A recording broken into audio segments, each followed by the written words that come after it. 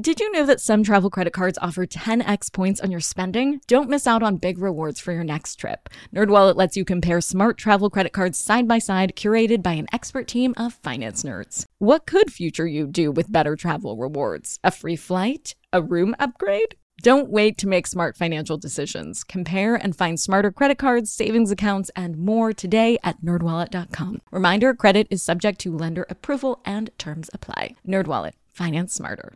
Hey guys, are you ready for some money rehab? Wall Street has been completely upended by an unlikely player, GameStop.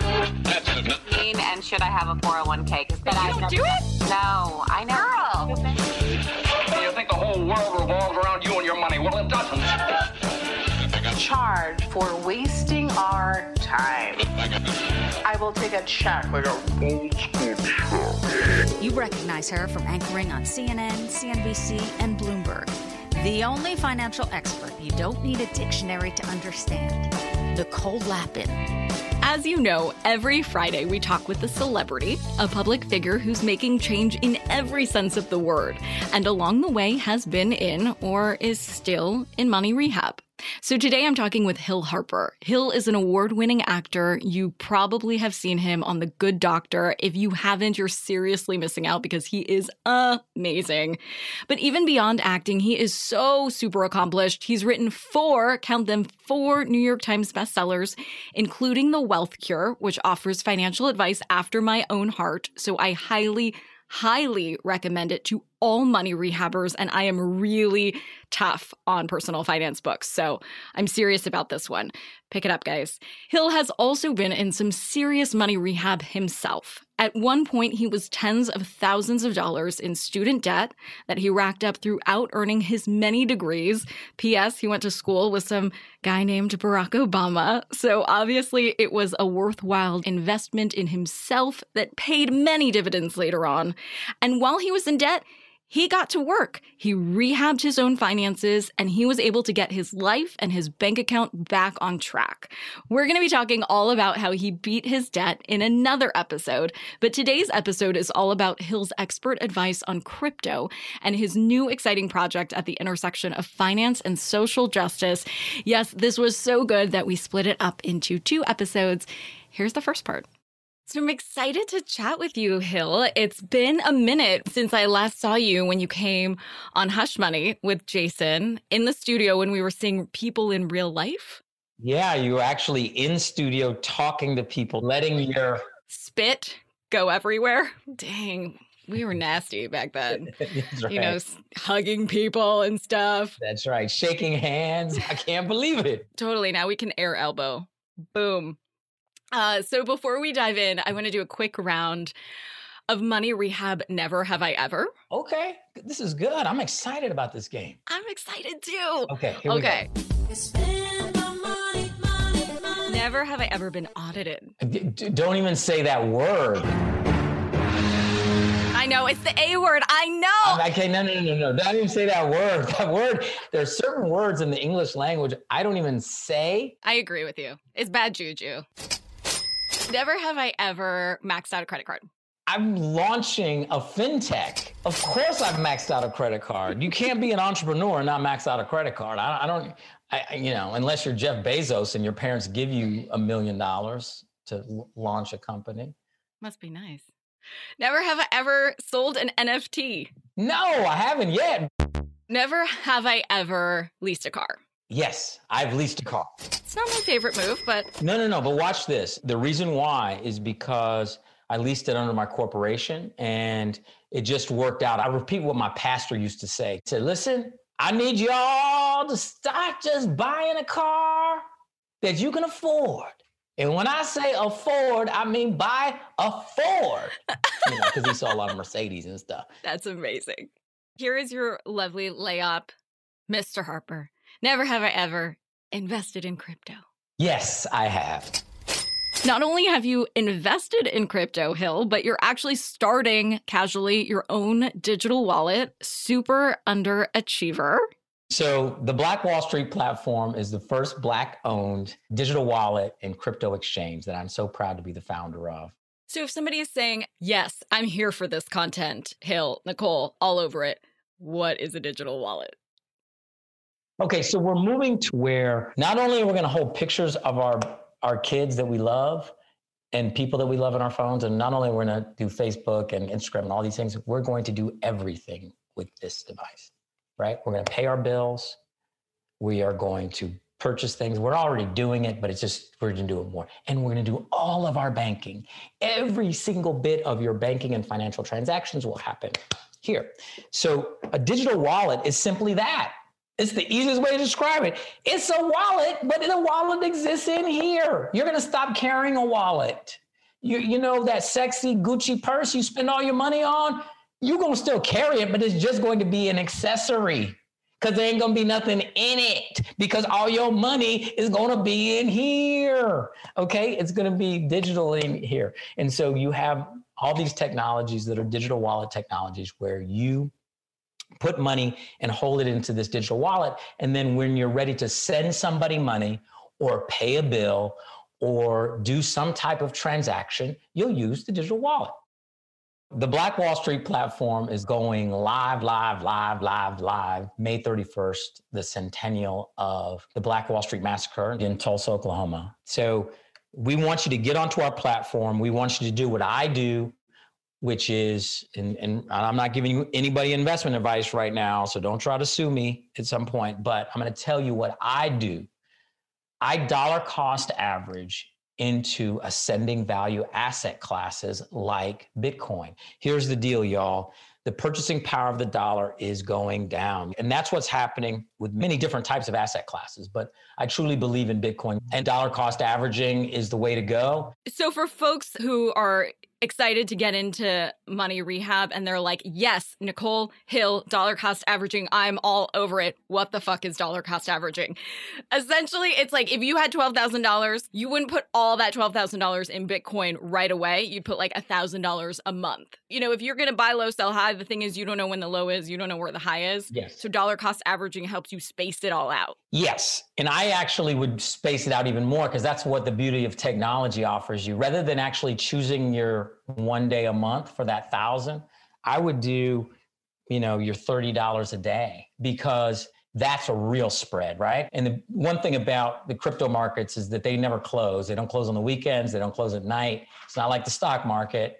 And so there's always movement. And since there's always movement, there's always opportunity to DCA, and which stands for dollar cost average. And the beautiful thing about these tools, the tech tools that you'll have, for instance, on my platform, and there are other platforms where you can do this. I just think my platform is going to be the best. I like to say you come onto my platform and you set it and forget it. Don't think about what Bitcoin's doing today, tomorrow. What we're talking about is a long time horizon. Time in the market is more important than trying to time the market. And that's why either way you win if you're dollar cost averaging. And if the price goes down, you're getting more. And if the price goes up, your portfolio value is going up. And so I always tell people you're winning either way. And that's why, to me, dollar cost averaging is the way to go. And it's just a sound financial literacy method of whatever asset. You want a dollar cost average into your savings account, do that. I just think that you're losing money every day because the value of the dollar is going down on a daily basis. And you've said that Black and brown people moving away from using predatory establishments like check cashing places and paying bills using Cash App and PayPal, which are not Black and brown owned. You've said that the pathway to financial prosperity in the Black and brown communities is through cryptocurrency. Why is that? It's not the only pathway. So an ecosystem of systemic problems requires an ecosystem of solutions. And that's what we want to create. Right? We want to look back and look at what was the most prosperous Black community in the history of this country. It was the Greenwood District in Tulsa, Oklahoma in 1921. And to me, there were three pillars that created wealth, not just individual wealth. And this is a key point here, Nicole. O.W. Gurley was the founder of the Black Wall Street, 35 blocks, okay, of the Greenwood District. And rather than saying, oh, I own this, I'm going to build a hotel, I'm going to build a grocery store, I'm going to build this building, all these people are going to lease from me, I'm going to build this apartment buildings and they can rent it from me. He said, no, I'm going to create this community or this ecosystem and I'm going to empower people. I'm going to give loans for them to start. So we ended up with 5 Black-owned hotels. He didn't own the hotels. Ended up with 6 insurance companies, 5 banks, barbers, lawyers, doctors, 1,200 homes and businesses owned by individuals. And where a dollar changed hands 60 to 100 times before it left the ecosystem. That's up to a year or more within the Black Wall Street. Today, a dollar leaves the Black community within 6 to 7 hours. And unless we start owning digital wallets with the advent of digital currency, it's going to leave within 6 to 7 seconds. Okay. And it doesn't take a genius to see that with industrial bank licenses being offered to a number of these digital wallet providers, they're falling in line to become digital wallet payday lenders, right? And you're going to see dollars leave the Black community in seconds, and then folks paying interest on those. We can put payday lenders out of business. We can put digital payday lenders out of business, and we can recirculate dollars on this platform such that we can start giving loans, small loans to help businesses be creative. Because the one thing you never hear fintech people talk about is the most important thing: jobs. Jobs, jobs, jobs. Everyone wants to talk about, oh, I got this sexy app. Ooh, I got this cool tech. Ooh, what difference does it make if you're not creating jobs for the community? People need jobs. They need income. And the problem is that 95% of the financial products offered to Black, brown, and marginalized communities are either predatory on their face or hidden predatory. Okay. And we can change that with technology. And that's what we seek to do with the Black Wall Street platform. Hold on to your wallets. Money Rehab will be right back. Now, back to business. What would you say to someone who's still freaked out about crypto?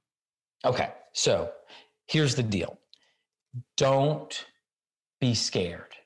People who didn't grow up with the internet were probably said at one point, the internet? People keep telling me this is going to take over the world, and it's going to be perhaps the most important thing in my life, and it's going to influence every bit of my life. You're like, what are you talking about? No, it's not. What? Okay, so clearly people who grew up with the internet know that that is true.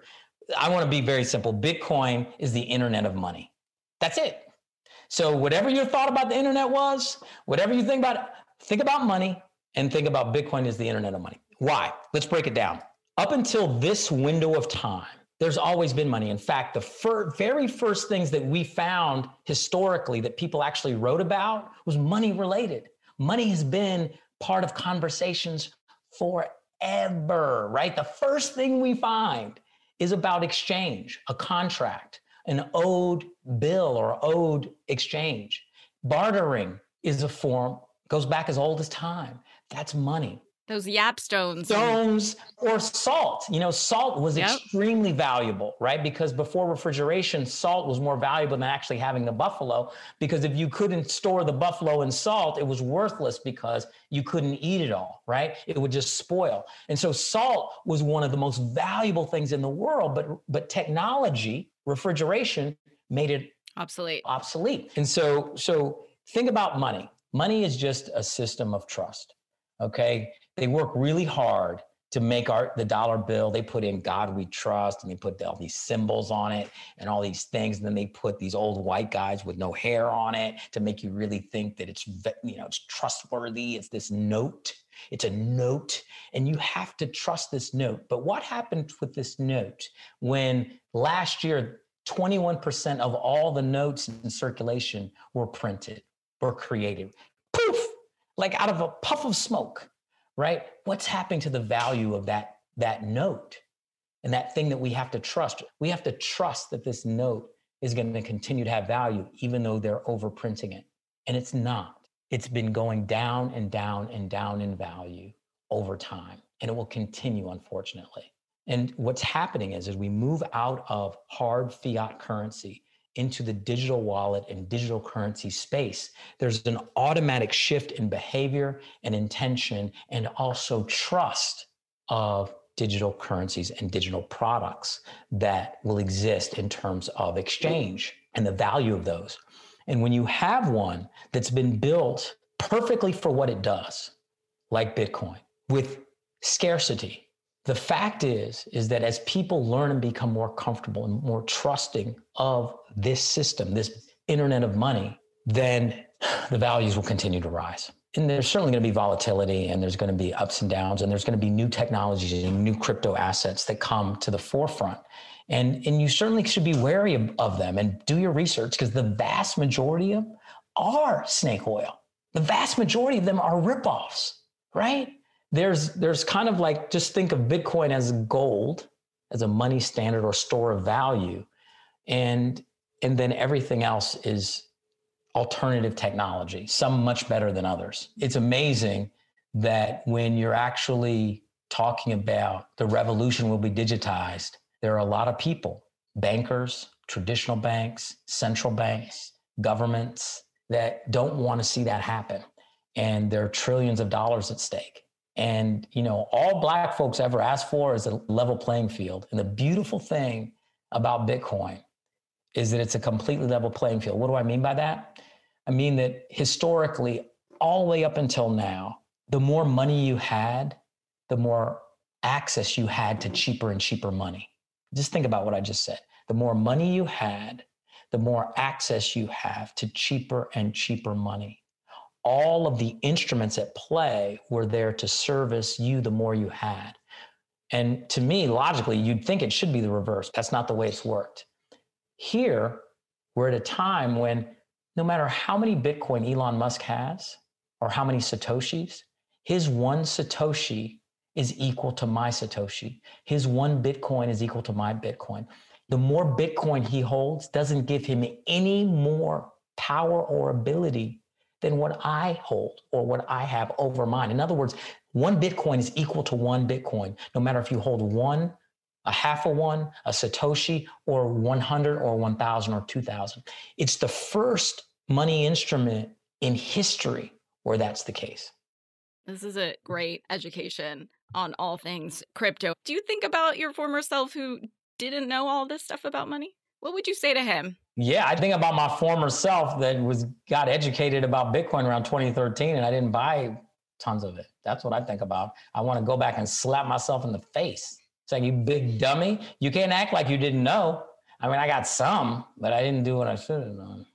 I think I could talk to you forever and ever about all of this. It feels like we are after the same goal and the same mission. I love the wealth cure. I love what you're doing with Black Wall Street. We need each other. Yes, we do. We need some money rehab. Woohoo! Here's a tip from Hill you can take straight to the bank. If there's a stock you're interested in, maybe it's crypto, maybe it's an index fund, try dollar cost averaging. As we know, in the stock market, we all want to buy low and sell high, right? But the problem is we don't know where that high is going to be, and we don't know where the low is going to be. So if there's a stock you really want to invest in for the long term, like index funds, schedule a recurring investment weekly or even daily, as Hill suggests. It doesn't have to be a lot. It could be like $20, $30, but dollar cost averaging increases your chances of buying during those lows, and that's what we want. Money Rehab is a production of iHeartMedia. I'm your host, Nicole Lappin. Our producers are Morgan Lavoie and Catherine Law. Money Rehab is edited and engineered by Brandon Dickert with help from Josh Fisher. Executive producers are Mangesh Hattikudur and Will Pearson. Huge thanks to the OG Money Rehab supervising producer, Michelle Lands, for her pre-production and development work. And as always, thanks to you for finally investing in yourself so that you can get it together and get it all.